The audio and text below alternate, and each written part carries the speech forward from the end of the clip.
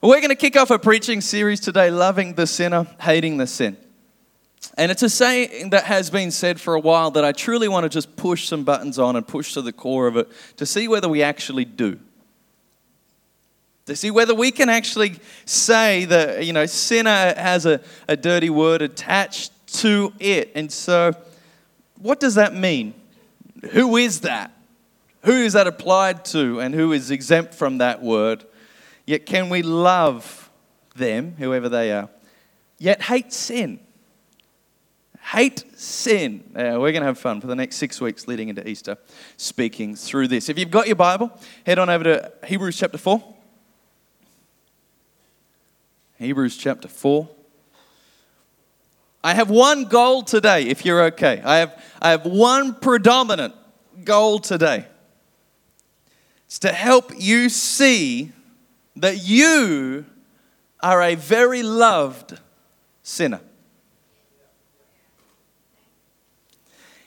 If I can get you to see that accurately, remind you that you are a very loved sinner, I think it's going to be the right springboard for us to having a proper Christ-like love for the members in our community. If you think that you are perfect and righteous, then your love will be very shallow and very pity-filled instead of empathy-filled. So, Hebrews chapter 4. Since we have a great high priest who has entered heaven, Jesus the Son of God. If this is Christianese so far, in other words, it's saying since we've got Jesus, he's in heaven right now. And he's a thing called a high priest, which fits perfectly with the Old Testament. We won't go into that right now. Jesus is in heaven. Well, let us hold firmly to what we believe. This high priest, Jesus Christ of ours, well, he understands our weaknesses. For he faced all of the same testings we do, yet he did not sin. Verse 16. So let us come boldly. One time, can you say boldly?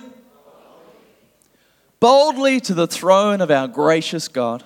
That's where we will receive his mercy and we will find grace to help us when we need it most. I've got a quote from Charles Spurgeon just because I love him so much and his mind. Jesus did not die for our righteousness. I think it's meant to be but he died for our sins. He did not come to save us because we were worth saving, but because we were utterly worthless, ruined, and undone. Let's pray. Jesus, we love you. Once again, we thank you for everything you have done, everything you are doing, and everything you will continue to do in our worlds and in our community. We personally reflect on when you saved us, made us alive, made us born again, and we understood what you did on the cross was for us. We thank you for that. We thank you for how much you've grown us in that revelation understanding since that day. And Lord, we thank you that you're still about that business. Jesus, you're still saving. You're still bringing revelation. You're still setting people free. And we thank you that we will partner with you in this beautiful mission of seeing people saved in our communities and in our world. In Jesus' name, amen. A couple of years ago, I got to do a missions ministry trip to Kazakhstan with Pastor Richard Green. It was almost 2 years ago, and if you're with me, you probably just thought it was a made-up word in the movie Borat, but it's an actual country. Land-wise, it's the 9th largest in the world, one of many stands, which I didn't know means land of the Kazakhs, land of the Kyrgyzstan, Tajikistan, Turkmenistan. There's all these stands around there. So we went to Kazakhstan, and they gathered 350 pastors in this one building. And it was incredible time, amazing time, intense time. But on the trip home, we were flying. The capital of Kazakhstan is called Almaty. It was Almaty, sorry. It's changed its name now. But we were flying Almaty Air. You're already with me, right? And so the way there, it's shaking and you're picturing every kind of Discovery Channel TV show you've ever seen about why the plane crashed or something like that. And you're praying and we get there fine and safe. And on the way back, we've got to do a leg from Almaty to Thailand, to Bangkok with Almaty Air. And I'm freaking out, and I'm walking up to the gate, like checked in, everything's there, and I'm not a bad flyer, I'm not a bad flyer, but I'm not looking forward to this moment one bit. And so as I get up to the gate, though, I was like, I just don't know if anything could make me feel more comfortable about this flight. And as we're getting on the plane, like the plane is a meter away, and they're checking my ticket, they're like, oh, Mr. Gorry, there's been a change of seats for you. Seat 2A. We've upgraded you to business class. And angels in heaven, the choir surrounded me singing, holy, holy, holy is the Lord God Almighty. I've never flown business class before or since.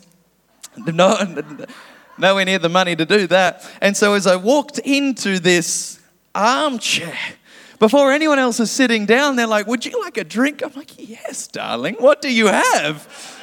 And they're like, whatever you want, sir. I'm like, well, what red wines do you have?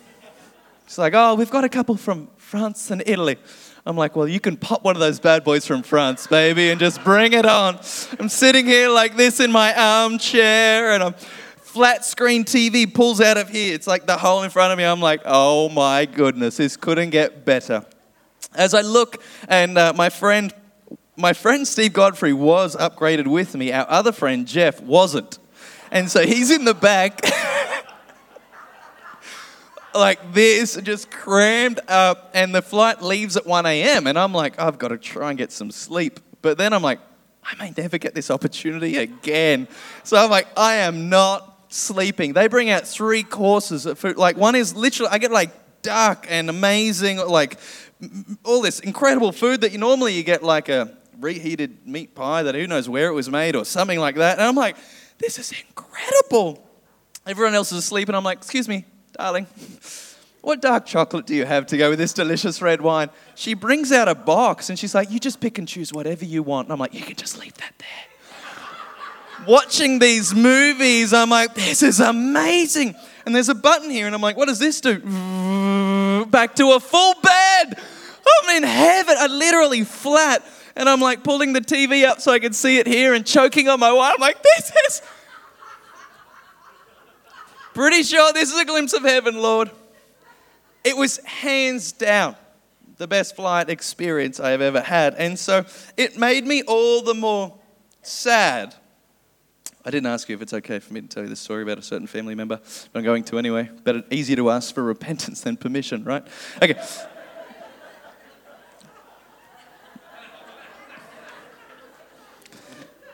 What not to do in marriage. See, guys, I give you lessons. They're not always like, follow me. And what not to do in marriage. Don't do what I'm about to do. And so back in 1992, somewhere around there, Hannah's grandparents had never been to Australia. And they decided to fly out. Her dad's German and moved out here and married Janet. And the kids are all born by then. They've got 3 girls. So the grandparents are like, well, we're going to fly out. And it's expensive. Anyone ever remember roughly like plane tickets back then? You were flying a lot, Pastor Graham. Like they were crazy expensive. So they saved and saved and saved and bought these airfares from Germany. Like now it's a grueling, crazy, gruesome, like 24-hour flight, which we're like, it's short. It's still brutal now. I don't even know what it was like back then. As Horst, Hans' granddad, is walking up and they check his ticket, they upgrade them to first, not business, first class. As they go and sit down in first class, Hannah's grandparents don't speak a single word of English. And they start bringing around trays of the finest champagne and the finest food and all of this. And they have spent all their money on the ticket, and they think you have to pay extra. And so for 30 hours in first class, they're going, no, thank you.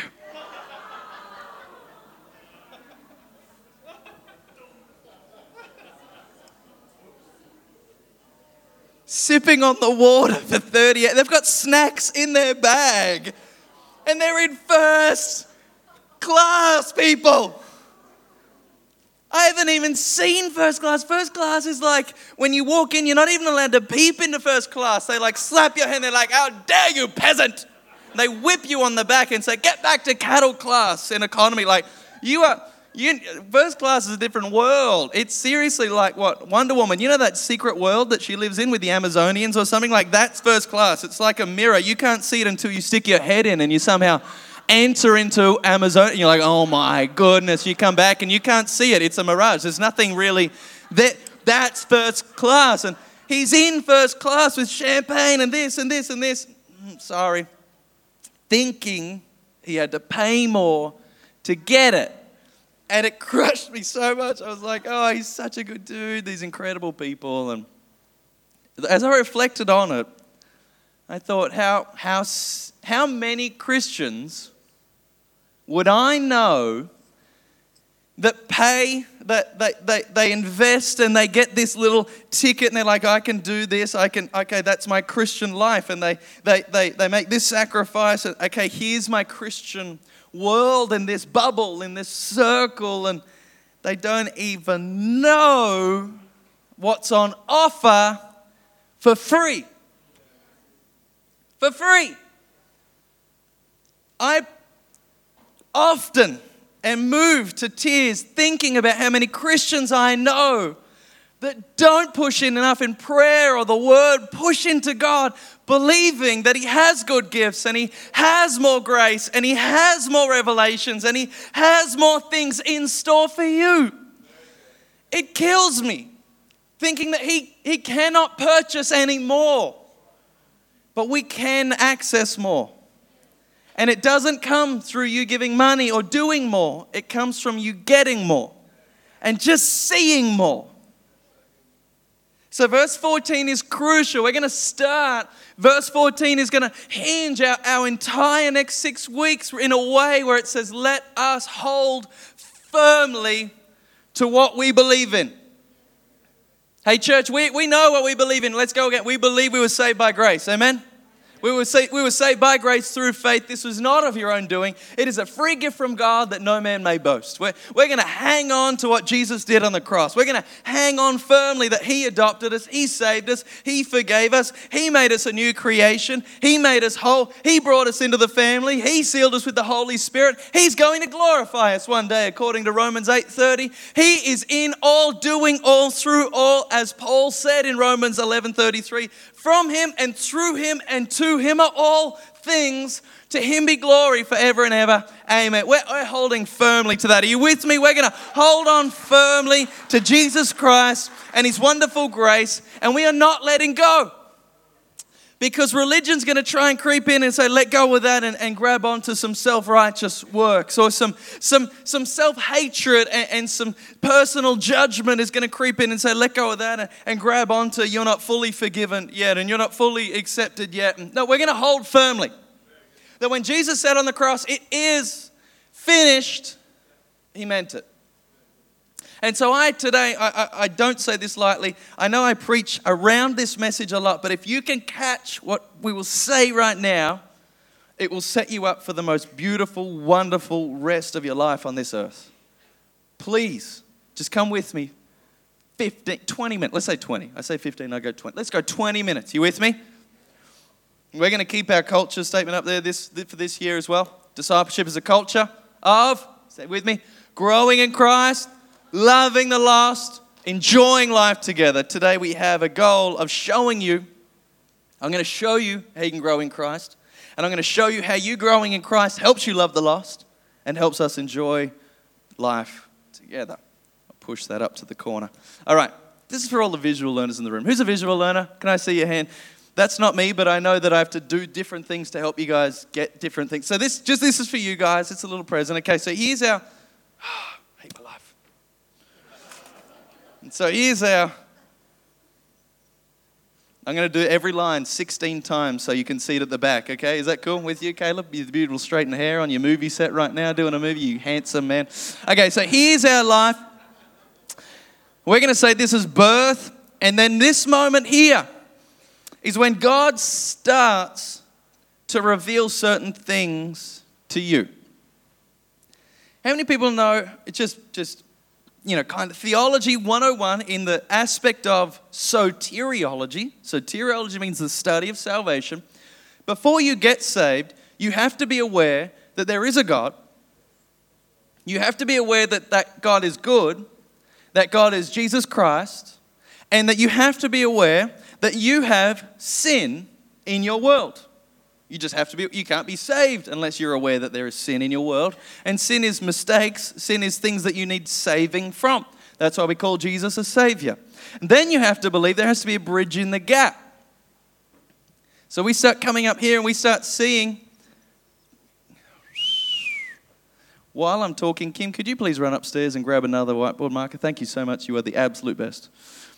You start seeing God's holy. Oh my goodness, Jesus was tempted in every way I am, yet was without sin. Wow. And this is the upward slope for the rest of your life. This upward ramp that's now an inch wide, because I'm trying to make it wide, called...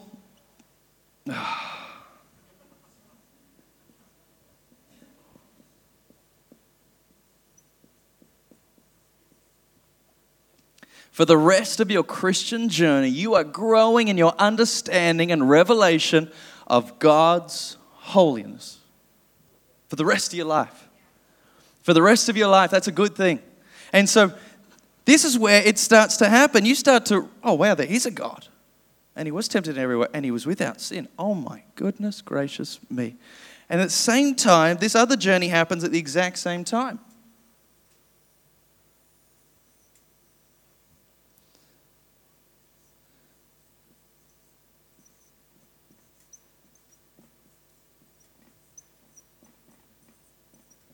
Sorry to the podcasters, this will make no sense because you can't see what I'm doing. But there's a fork in the road. One line goes up, an increasing view of God's holiness for the rest of your life. That is growing.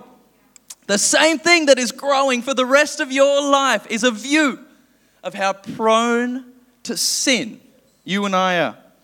Do not interpret that as how many sins you do. I'm not saying for the rest of your life, like, oh yeah, when I got saved, I used to, every now and again have a beer, but now I've been saved 20 years and I get maggot every night because Dan said to grow in my sinfulness. Thank you, Kim, you're the best. I'm not saying grow in sinful actions.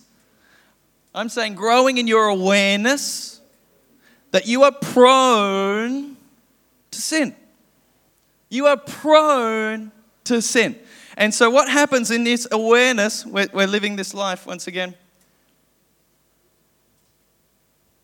as we are living this life, at some point, because this awareness starts happening, and this awareness might be like fairly short, it might be even in a service, or it might be over years. Who knows? God does his work in your heart, and I can't see it. I just see its effects. You can read John chapter 3, verse 8 for that. The wind blows where it wants. We see not where it goes, nor where it comes from, but we see its effects. So it is of everyone born of the Spirit. And so God is doing this work in you in his timing, his perfect timing. And somewhere around here, bam,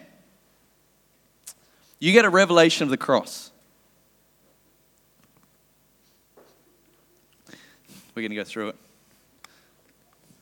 We're going to get there. You get a revelation of the cross. That is your salvation. Come on now, cheer it. That is your salvation. Come on, thank you, Jesus. You're a good God. You're for me. You get a revelation at salvation that you have sinfulness in your world, that you are prone to be your own God, that you're prone to lead your own life. You are prone to be Lord and Savior of your own life, and that is called sinfulness. And yet God is so good, and he was tempted in every way we are, yet he didn't sin. And now he's in heaven, not in a judgment seat or an angry seat, but in a gracious throne room. And he says, come boldly, come boldly. And we go boldly and we get salvation in Jesus Christ alone. Look at this beautiful revelation. Beautiful revelation we're going to call salvation this morning. It's amazing, right? Amazing? And then you're going to keep going, though. From this moment on, you're going to keep traveling up here, and suddenly your awareness of God's holiness is growing and growing. And suddenly, not only was he tempted in every way I was, yet was without sin, he's uncreated. There's nothing greater than my God. Woo! He breathed the stars into being. Moses says, from everlasting to everlasting, you are God. He has always been God. Nothing created him. There's nothing higher than him. He has no start date. He has no finish date. Oh my goodness. He breathed the stars into being. You with me? Your holiness, God, your understanding of God's holiness is growing. And at the same time, so is this. Oh my gosh, but I've been in church for a month now, or I've been in church for 3 or 6 months, a year, 2 years now. And how did I still mess up like that last weekend? How did I still do that? Shouldn't I be rid of that by now? Shouldn't I be done with that now? I said, Jesus, I love you. Please forgive me of my sins. But how could I go back to that? I immediately regret it. I immediately regret what I did. And then you push into Scripture. And you realize that regret is not condemnation. It's a word the Bible uses called conviction, where God in his love is saying, come back to me again. Come back and ask forgiveness. And you're like, wait a minute. So not only do you forgive sins at my salvation, you forgive me again? And he's like, yes. Come boldly into the throne room of grace that you can obtain mercy in a time of need. And so then, catch it.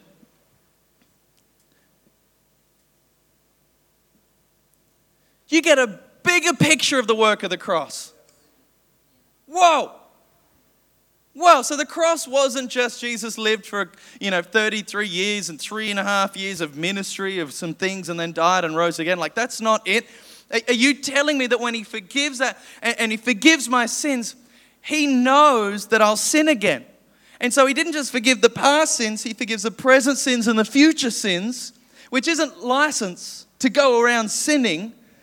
But it is this all-encompassing grace to know that he's not shocked by what I do next weekend. That's not license to go and get drunk and sleep around and cheat on your tax bill and all those things and tell a story from stage without asking your wife's permission about her family. It's not license to go and do that. But he's not shocked by that. He's the author and perfecter of your faith. And so you're like, God, look, here we are again. And he's going, yeah, here you are again on page 65, but I wrote the flopping book. Like I'm at the last page and the first page at the same time. I live outside of time. I live outside of time. And you're saying, oh, how could you forgive me again? I did this like 3 times already. And he's like, yeah, I've seen all 19 times you've done it. And I forgave you of all 19 times because something happens on the 19th where you are set free from that sin and that bondage and that addiction. And so I loved you then and I bought you then and I filled you then and I've forgiven you then. My grace is sufficient. As he said to Paul, my grace is sufficient. And so you're getting this bigger revelation of the impact of what Jesus did on the cross. It's growing. It's amazing. Here's what scares me. You guys okay with this? Here's what scares me. I might pick the black one. I think that too many, can I use a global scale? Not personal, not in this church. Too many global Christians stop here or here. And there is so much more to grow in their knowledge of God's holiness.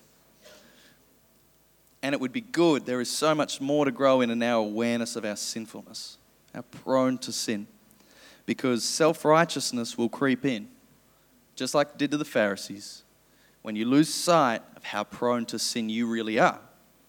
So that's a scary thing when that's your world now. You don't grow past the here. But here's an even scarier thing.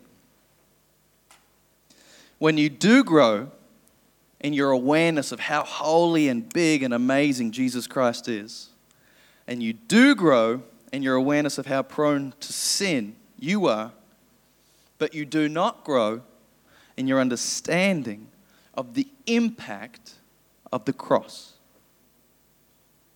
Here's what happens.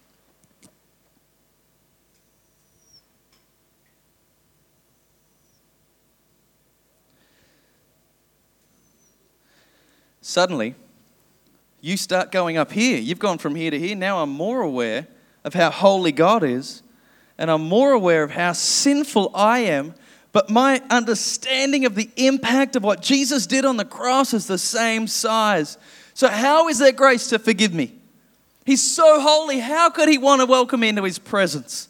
And I'm so sinful. How could I call myself a member of a church or a connect leader or a department? How could I do that? And so two things start happening. Number one, down the bottom here. Just need to get that right.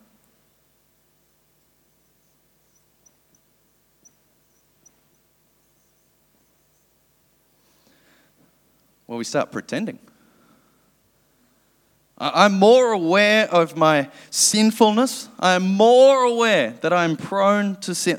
And I'm going to hammer this one point for the next 6 weeks, if it's cool with you. Here's my point I need us to catch, not just here. I need us to catch it here. Sin is not a moral failure. Sin is making an idol in your heart. It's something else you want to worship above God. If sin is a moral failure, then the absence of moral failures, according to God's law, would equal lack of sin. But that's not what Paul's addressing predominantly in the book of Romans. Romans 1, Romans 2. He's attacking idolatry. Otherwise, here's what happens. Here's why. We start focusing on, I better just be good. And then I'm good with God, right? Like my relationship's good with God if I'm good. And we can remove intimacy because we are morally performing for God. So sin, what I'm saying here, our awareness of sinfulness, it's not, please don't be like, oh, I haven't, I name those big ones because whatever. I don't know, they're just the first ones that come to mind. But getting whatever, cheating on tax bill, cheating on spouse, looking at pornography, whatever, stealing money. I'm trying to think of some things. We look at moral actions. It's far deeper than that. It's far deeper than that. Sin is a heart issue. Sin is saying that, God, I want to be in charge. God, I want to worship this above you. I want to worship money. I want to worship position. I want to worship relationship. I want to worship something above you. It's in your heart you have an idol. And so here's what happens, and you will see this if I explain it correctly now. Lord, give me strength in the words. As you get more aware of your sinfulness, your understanding of the cross isn't getting bigger. The personal application of what Jesus did on the cross, you will start pretending. And what happens is you start walking around like, I think I've got the energy and the strength to really kick this sinful habit. Like, I know I did it once. I know I looked at pornography once, but it's not a habit yet. Okay, now I'm up to 5 times, but it's not a habit yet. I can kick it. Okay, now I'm doing it weekly, but at least it's not daily. I've still got the strength to kick it, and now it is daily, but it hasn't affected any relationships in my world yet. I still have the strength to kick it.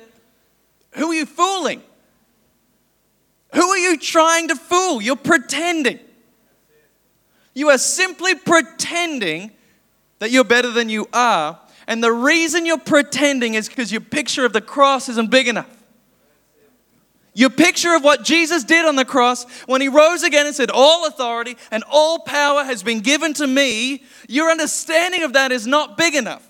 And you think grace forgives you of the past without understanding that grace empowers you to live a holy Christ-like lifestyle in the future. I need you to come with me. I need you to get this. Grace is not grease. Slips me out of that situation. I stuffed up there and I was going to get punished, but thanks be to God for grace. Slip me out of it. Now I'm not going to be suffering consequences for that. That's not grace.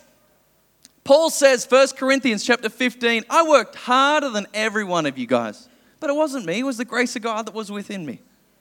Grace is shaping you. Grace is changing you. Grace is making you more like Jesus. And so you have to get, oh my gosh, I'm so prone to sinfulness. Thanks be to God. Thanks be to God that what he did on the cross was so big that he didn't just wash me clean. He made me a new creation and he filled me with his Holy Spirit to convict me and lead me and guide me and teach me and lead me in all truth. And thanks be to God that the cross wasn't just Jesus washing me, but making me new. What? You did all that? Wow, I just thought it was Easter. when you got bloody on Friday and you got all shiny on Sunday. I thought that was it. Everything hinges on your understanding of the impact of the cross for you. Everything. And if it isn't big enough, you'll pretend. Oh, now, no, Jesus, because he's forgiven me of all sins, he doesn't care that. He knows me better than I know myself, right? And now I was fearfully and wonderfully made and knitted together in my mother's womb, right? Like I'm standing on the word of God. And so he knows that I'm just prone to do this sin. And so he's okay with it. He's fine with me doing those sins. Who are you fooling? Who are you fooling? He died on the cross because of sin. Why would he be okay with sin?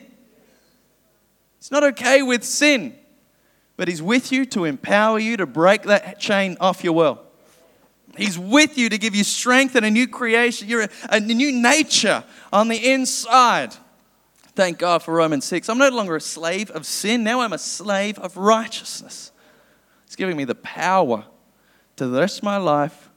As John Owen said, this beautiful statement. John Owen is one of the greatest theologians ever. He says this simple line, Christian, be killing sin or sin will be killing you. I'm going to say that again because in case you haven't heard it, you need to get it. Christian, be killing sin or sin will be killing you. Jesus said it like this. You want to follow me? Come to me daily and die. Take up your cross and die. Every single day I wake up, I'm slaying that sin in my world, that proneness to be my own God, that proneness to make my own decisions, that proneness to lead my own life. I got to kill sin. That proneness to make an idol and worship it and think it's amazing and look to it for acceptance and approval and make me feel whole. I got to kill it. Jesus Christ is the only way. I need a bigger picture of the cross. Otherwise, I'll be pretending. And here's the other thing up here. So if our image of the cross isn't getting bigger, we're going to start to perform for God.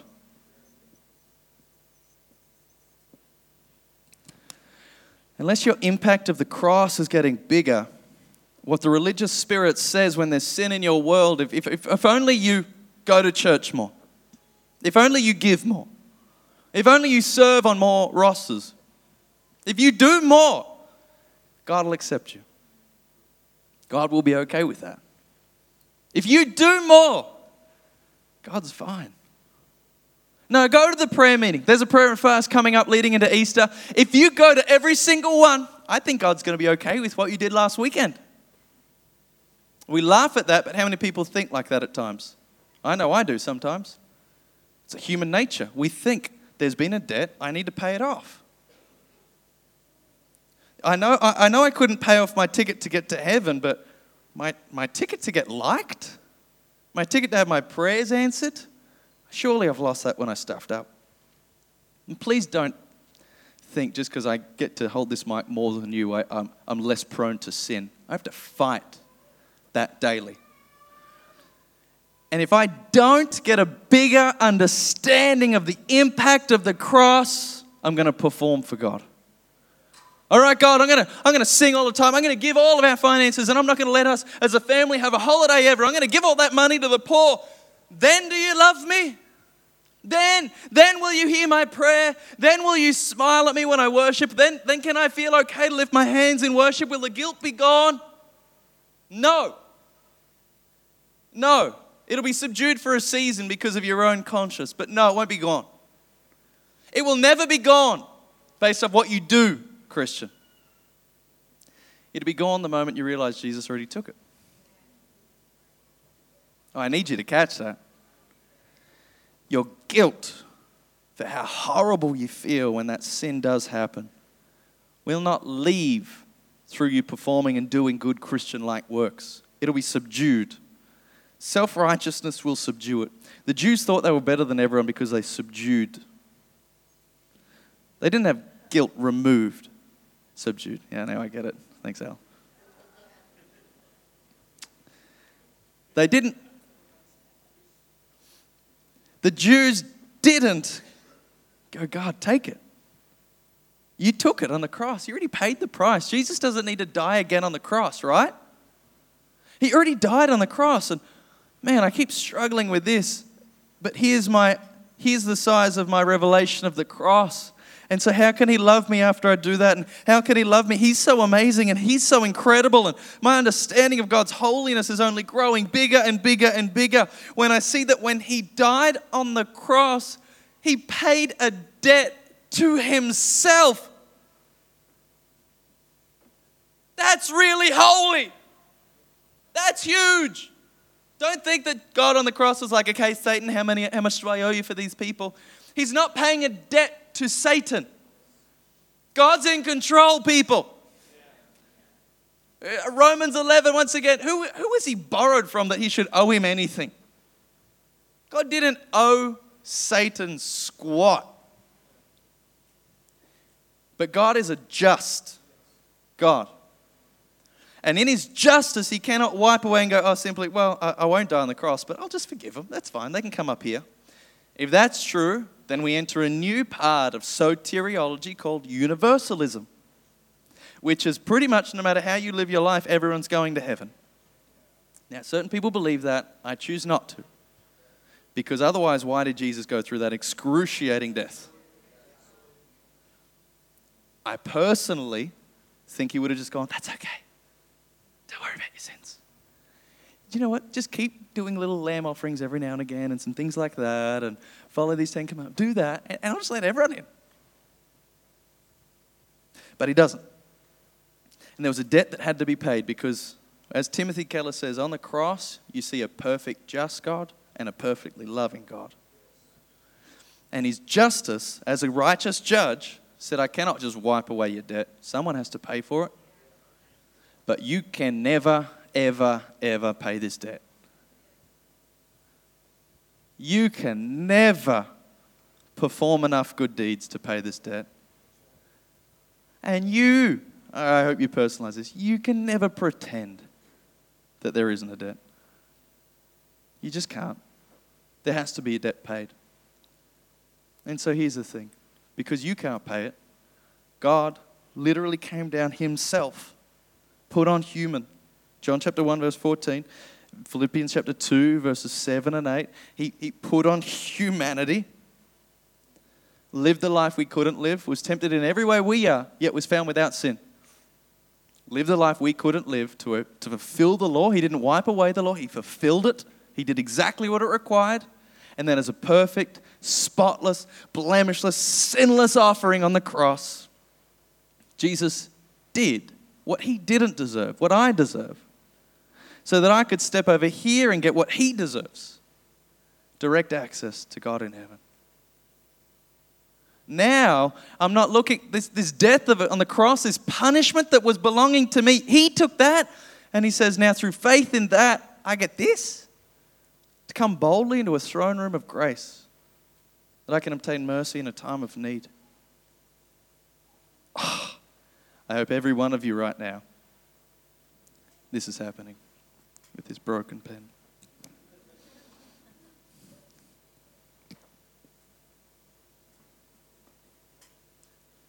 When you get a bigger take on the cross, you'll come to a prayer meeting, not beating your chest, going, God, I'm so sorry that I stuffed up. God, don't hate me, don't hate me, don't hate me. You'll come to a prayer meeting going, God, I am so sorry that I stuffed up. But thank you for already taking that away from me. Thank you for forgiving me, not only from the past, but thank you for forgiving me. Thank you for empowering me to break that sin off my world. Thank you for empowering me to live a lifestyle like you've called me to live. Thank you for empowering me, Holy Spirit, that taste of sin, that desire for sin would fall to the ground and a desire for a holy, righteous life would grow in me. Thank you, God, that all of that is because of the cross.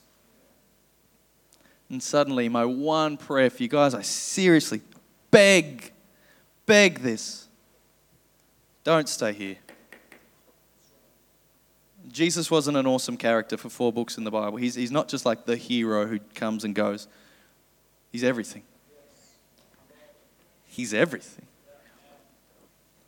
The reason that you are still here in church, aware of God, when you read the Bible, it makes sense. You get revelation. The reason that when you worship, you feel something. When you're serving and generous, you feel His joy. The reason all of that is happening It's because of what he did on the cross.